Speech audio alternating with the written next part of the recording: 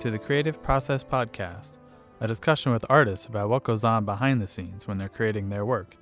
I'm your host, Dave Hopper. On this episode, I speak with photographer Zora Murff, who combines his education in human services and art to focus on the experiences of youth in the juvenile justice system. His work has been exhibited nationally and internationally and featured online at the British Journal of Photography and Wired Magazine's Raw File. He's also been published in Vice Magazine, Good Magazine, and PDN's Emerging Photographer Magazine. He was recommended by our last guest, Krista Blackwood. Zora Murff, welcome to the podcast. Yeah, thanks for having me. So you were recommended by our last guest, Krista Blackwood, who's also a photographer. Mm-hmm. And where did you meet Krista? She came to one of your shows? Yeah, I recently had a show at the Colorado Photographic Arts Center in Denver, Colorado, and Krista came to the show. And so we were able to meet in person. I had seen her work before in San Antonio last December. Nice. And then the artist collective that I'm a part of, Strange Fire Collective, one of our members did an interview with Krista. And so, I was kind of aware of who she was, so it was really great to meet her in person and get to talk with her about my work. And she actually bought one of the books, she told me. Yeah, she bought a copy of the book. That's always nice when another artist ponies up a little bit there. Oh, right, yeah. It's not like they have these vast reserves of cash sitting around. Right, yeah, no, it's something I can totally understand, but I appreciate the support. So I have to ask, I love your first name. Actually, your whole name is great to say. So I just have to ask where your name came from. Well, it is my paternal grandfather's name, but his name was spelled with an O. And then there's like a kind of a long story based upon, the misspelling of my name, comes from 100 years of familial spite. But I won't. I'll spare the listeners that story. Does your creative process come from a long story? No, I was kidding.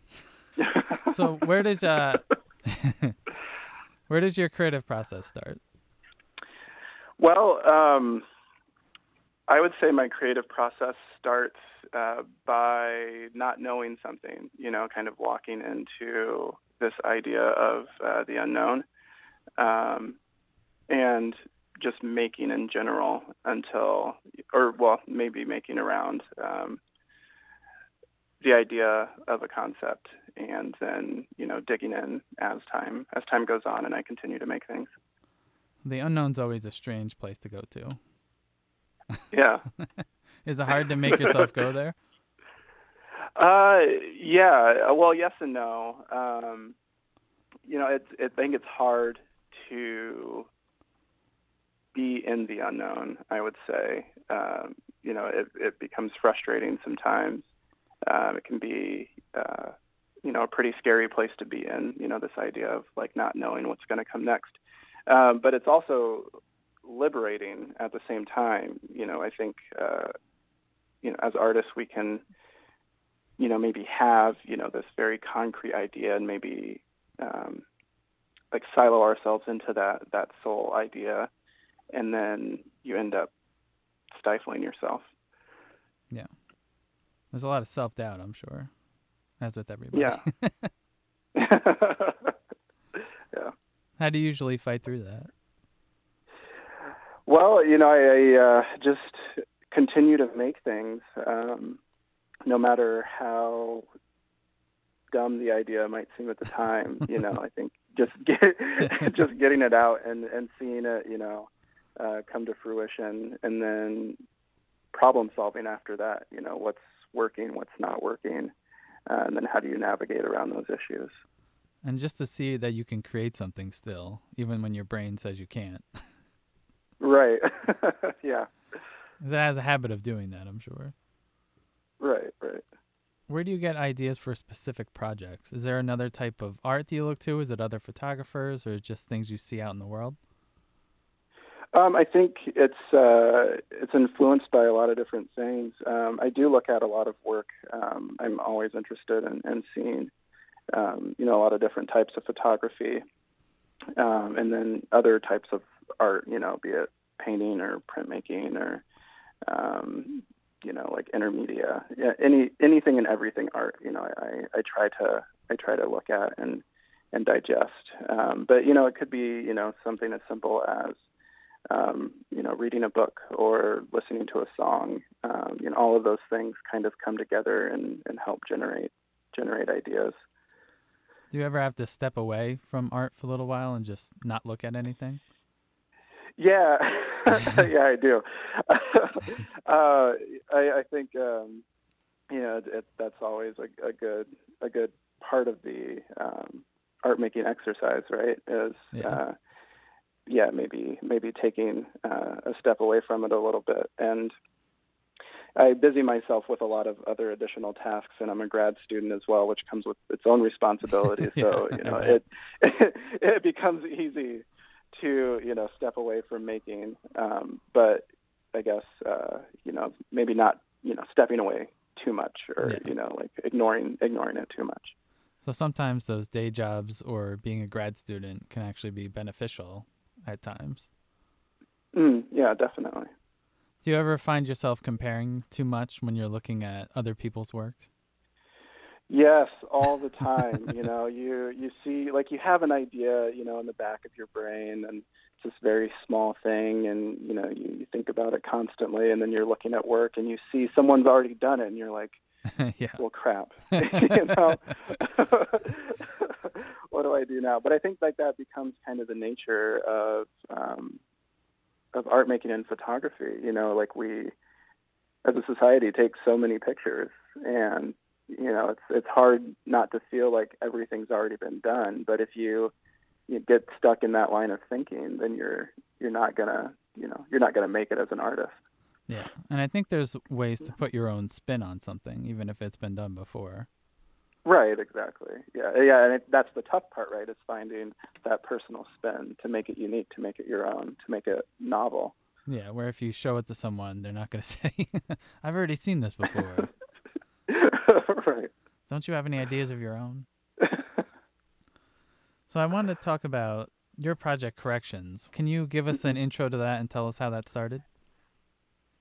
Sure. So, it started in a lot of different ways. My older brother was put on probation when he was 14. And he had, from the time he was 14 to 31, he was in and out of the criminal justice system. And so I think, that itself was kind of the starting point for me, having, an intimate relationship with someone who experienced the criminal justice system. And so I, went to college after high school, wasn't really sure what I wanted to do, settled on psychology. And so I did 4 years at Iowa State University, got my degree, and then just realized that, with that bachelor's degree, there's not much you can do outside of like human services jobs. Yeah. And I got to like the statistics and research methods portions of, that degree track, and realized how much I hated that part of it. And so I, knew I didn't want to continue study in psychology to like get like a MSW or a PhD. And so, I was working jobs, in the field, doing service work, worked with people with disabilities, people with mental illness.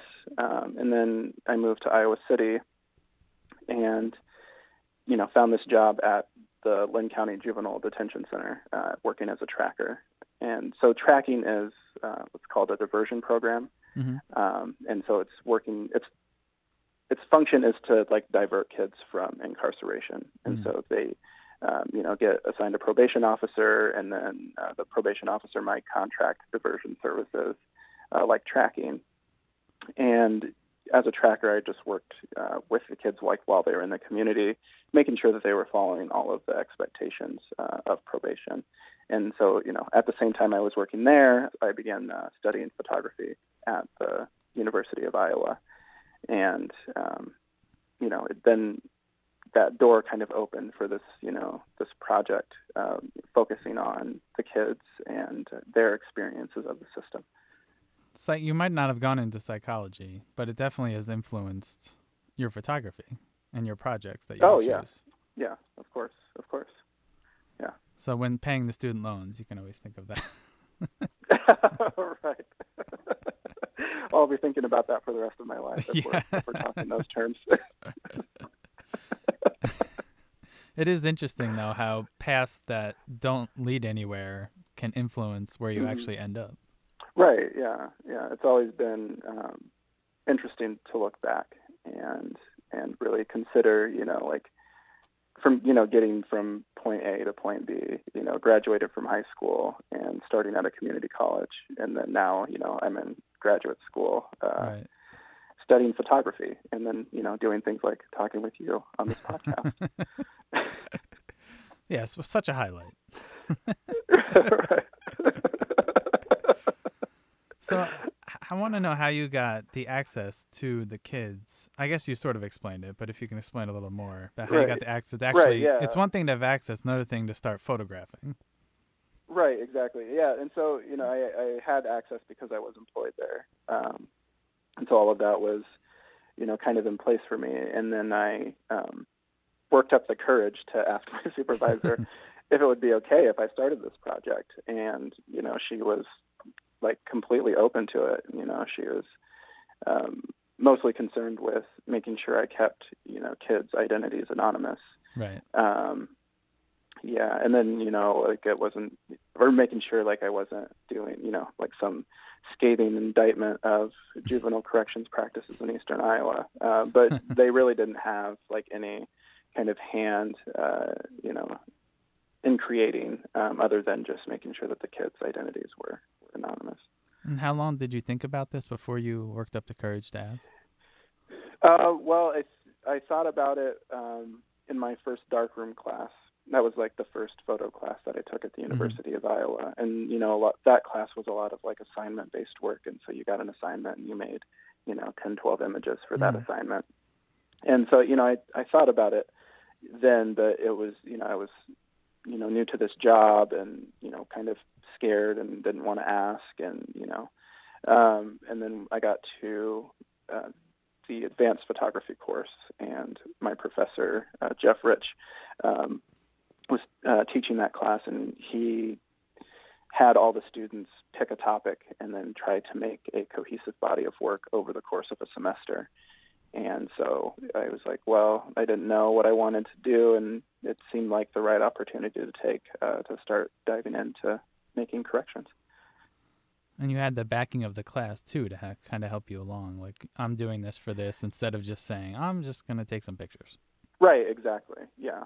There was, like you had to, you were making, but then you were also receiving critiques from peers and on, your concept, and really taking the time to nurture and develop the idea.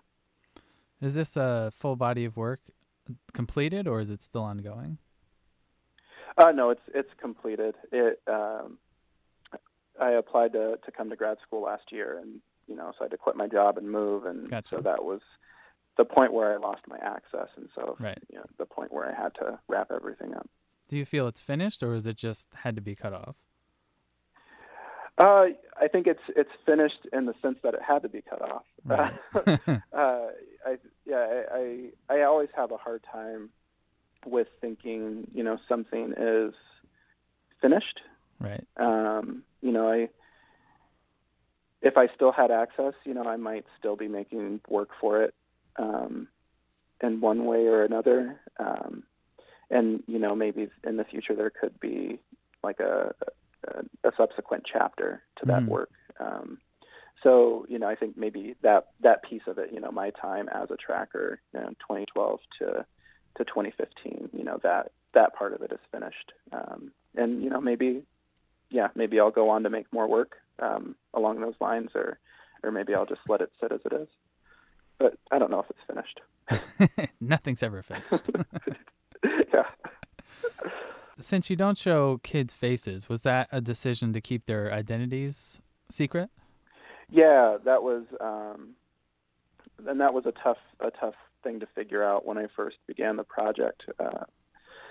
Was because I was, when I would go meet with them, I would take like a full portrait, and so I would be able to see their face, but I couldn't share it. Right. And And then I started doing things like, having them use their bodies as, a gesture or a pose or an object in their environment to obscure their face. But yeah, that was all done to keep their identities anonymous. Gotcha. I was wondering why. I didn't know if that was a choice that you made when you were doing it or if there was another reason. Oh, yeah. No, I mean, that was like, I suppose the conceptual underpinning of it. But I knew that I could have done things like maybe blurred out their faces or, used like bars or, something like that. But I didn't want to do that. It almost adds another element to it, as in that they're not, I don't want to say a person when they're in there, but they're not almost as much of an individual as they were beforehand. Right. Yeah. So sometimes those hard things actually end up working on a different level sometimes. Oh, definitely. Well, and then it brought, just kind of like this unique perspective on it, I suppose. Did you have to gain trust of all the kids, or were they open to it at the beginning?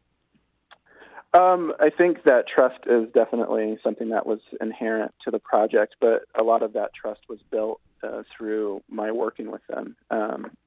Being a tracker, being this physical manifestation of a consequence.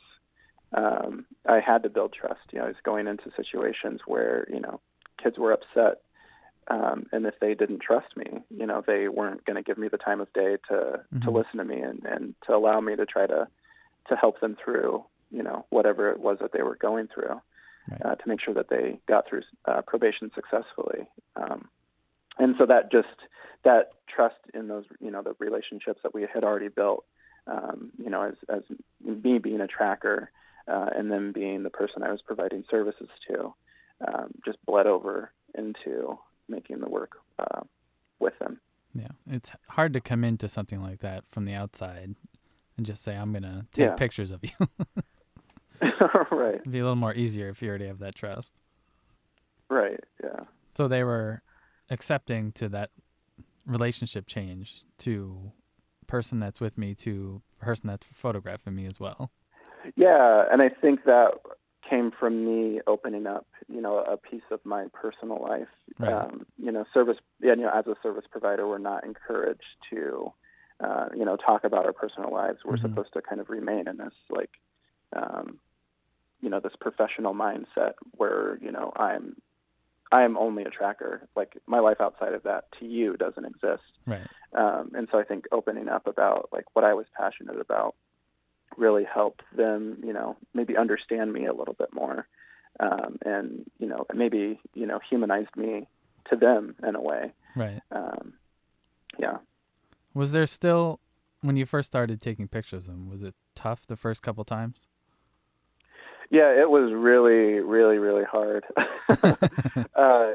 Going in and trying to figure out how the heck am I going to do this? I don't know. And so it was really just, happened by accident. There's a photograph of a young man who's standing in front of a building, and he's got his arm reaching up over his back, like he's, like scratching the back of his neck or something. And, I remember, standing there on the side of that building with him and just we were there because the light was really nice. Mm-hmm. And, I'm just in my head, I'm freaking out, I don't know how to take this photograph. And I don't want to eat up a lot of his time, right. Trying to figure this out. And he had just reached up to scratch his back and he covered his face, and it was just beautiful in that moment. And I was like, whoa, hold that. That's it. And so that became the kind of gold standard for me, that moment that I wanted to try to reach in all of the photographs that I made. Sometimes it's the natural movements that whoever you're taking pictures of make instead of posing. Everyone loves to talk about posing, but sometimes just capturing almost like a candid is much more beneficial. Right. Yeah.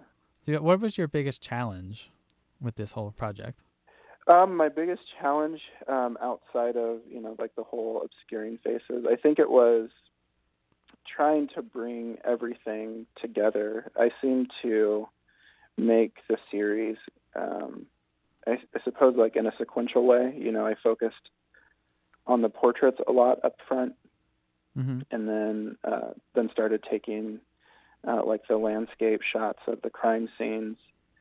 And then, then I moved into scanning documents that the kids had created while they were in the detention facility.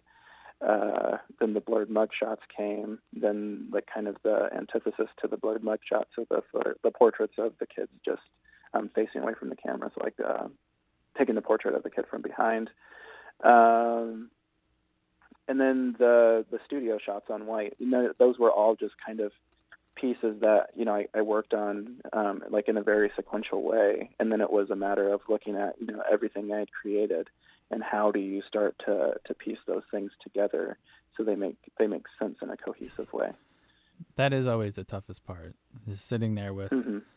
a whole body of work and trying to make it work so an outsider who didn't Right. go through the whole thing will understand from Yeah. beginning to end. Right. How long did that take you? So that was like from beginning to end, it was a 3-year process, and then like starting to piece things together really happened in my last year of school. Mm-hmm. Again, it was kind of this this idea of this door closing and needing to really like try to figure things out. And then, the work is starting to be published and things. And so, of course I need to be knowledgeable and know, exactly what it is that I'm doing if I'm presenting it to my audience. Right. So it was, a lot of, like just sitting down and getting that done. But a lot of it came together in the last year. And then being approached by the publisher again was, this idea of a deadline that I had to kind of wrap things up and get everything kind of polished. Did you like having that deadline, or was it tough? It was a love-hate relationship, I think. Working on something for so long, and you're just, thinking in your head, like, I can just keep doing this forever. I can keep making the same thing over and over and over and over again. And, like, where does it end? Yeah. And so, I love the deadline in that way. But then, of course, just the pressure of, like, having to have something done. I don't like deadlines in any realm, creative or otherwise. I hate deadlines. I'm not done yet. Right. Did you show, like, when you got one sequential order together, did you show other people, or did you just do this yourself? I showed, my classmates, of course. And then I attended the Society for Photographic Education. I attend their conferences, both regionally and then the national ones. And so, I was always taking, work from corrections with me and receiving feedback, like during portfolio reviews, and then, just meeting with other photographers generally. So, it was, I was always seeking some sort of feedback. How are you with portfolio reviews? Are you a fan of them? Again, a love-hate relationship. I think they can be great if you do your research and you choose the right person to meet with. But it can also be like kind of anxiety-inducing, and so just presenting on things. Like, I've always had trouble, I guess, getting my ideas out. And then, I don't know, because if you go into it with like too rigid of a plan, and then, it goes off the rails, and then you just like freak out. And then I also have this issue with like kind of rambling, which I think I get from my grandpa, because he would always kind of ramble at me growing up, and you just could never get a word in edgewise. And so I think I still suffer from that a little bit. So you have to sort of have a plan, but you also have to know when to go off script a little bit. Right, exactly. So. And you only have so much time to talk to these people, so. Right, exactly. Yeah, I think they're usually like 20 minutes, and it seems just to like fly by. The first couple of minutes, the first couple of minutes drag, and then the next thing you know, it's like, okay, any questions for me? Here's my business card. Yeah, I still have so many more questions for you. Right, exactly. Putting the book together must have been. We talked a little bit about it, but actually seeing the book in print, how was that? It was just like kind of jaw-dropping moment. It was this idea of I suppose I had an idea of what the final product would look like in my head, but then receiving the actual, like the proof copy in the mail, and I was just like, wow, like. Did it actually feel over at that point? Yeah, I think it did. It was just like, this is it. This is like the final edit of images. It's like, and then it becomes like this tangible thing. Yeah. From this thing that exists digitally, or maybe in a collection of prints that you have made, but then to have it bound together in this order, and it tells this story, and you can start in the middle, or start from the end and work your way back. Like, it's just it was a really, really cool moment. Do you make a lot of prints, or is it just a couple here or there? No, I make a lot of prints. I have an addiction to making prints, which is a very expensive addiction. But I for me, just that translation of digital information into like a physical object has been something that I've really enjoyed about photography. And then just the process of printing itself, this idea of problem solving, getting what's on the screen to match right. What exists in physical space. Yeah, I think a lot of people don't understand, because they just print their photos out of Walmart or whatever, and that's fine for them because they're not trying to make like a body of work for photography. But when you're actually doing real prints, it takes quite a bit to get the colors to match. And cropping, God. Oh, yeah, jeez. Yeah. So you shoot digitally, right? You don't shoot film? I know you talked about doing a darkroom class earlier, but did you go to digital? Right. Yeah. So, just the track at Iowa, they start digital, and then like when you get to the intermediate class, you have the choice to do film or digital. And so I took a couple of like entry level courses at a community college in Des Moines, and so I had that basic understanding of digital photography. So I was able to skip the intro courses, and I started in black and white film at the University of Iowa. But I shoot I shoot everything digitally nowadays. But I had the opportunity to take a large format film class, and so there are actually maybe just one image in the book that is a large format film photograph. The large format class was really wonderful, and I really like shooting large format. It's just such an expensive process, especially if you're shooting color. And then, of course, trying to take a portrait of someone with a large format camera is a very tedious and time-consuming process. Yeah. Yeah. So what is next for you? What are you working on now? Right now, I am trying pretty much anything at this point. While I'm in this, this sacred place that is grad school, where you have resources and support to just be a maker, for a few years. But my work right now is focusing on like image and stereotype and police violence towards African Americans. And so I'm working with digital photography still. I've been trying some installation pieces, which has been proving difficult, and then also doing things like physically manipulating the surfaces of prints. And so trying to find different materials, all, to build this sort of, I guess the best way that I can explain it right now is like this code or language within the, the sequence of images and objects. Interesting. Well, I'll keep an eye out for it. So thank you. I have one question, and that's who I should talk to next. I almost forgot. Next, I think you should talk to printmaker Brianne Trammell. She is currently teaching at Kent State in Ohio, but she was a visiting artist for a year while I studied at the University of Iowa.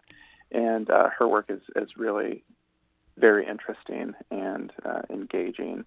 But she one series she worked on while at the University of Iowa is titled "Bad as I Want to Be," and it's all about Dennis Rodman. And so it's like a series of prints. And I believe they were hot foil stamps, and there might have been a couple of other processes mixed in with it, but that work just kind of blew my mind. It kind of, this, again, like taking this, just like, this idea or, something that exists, kind of in a very small place in your head, and then making something that is, visually engaging.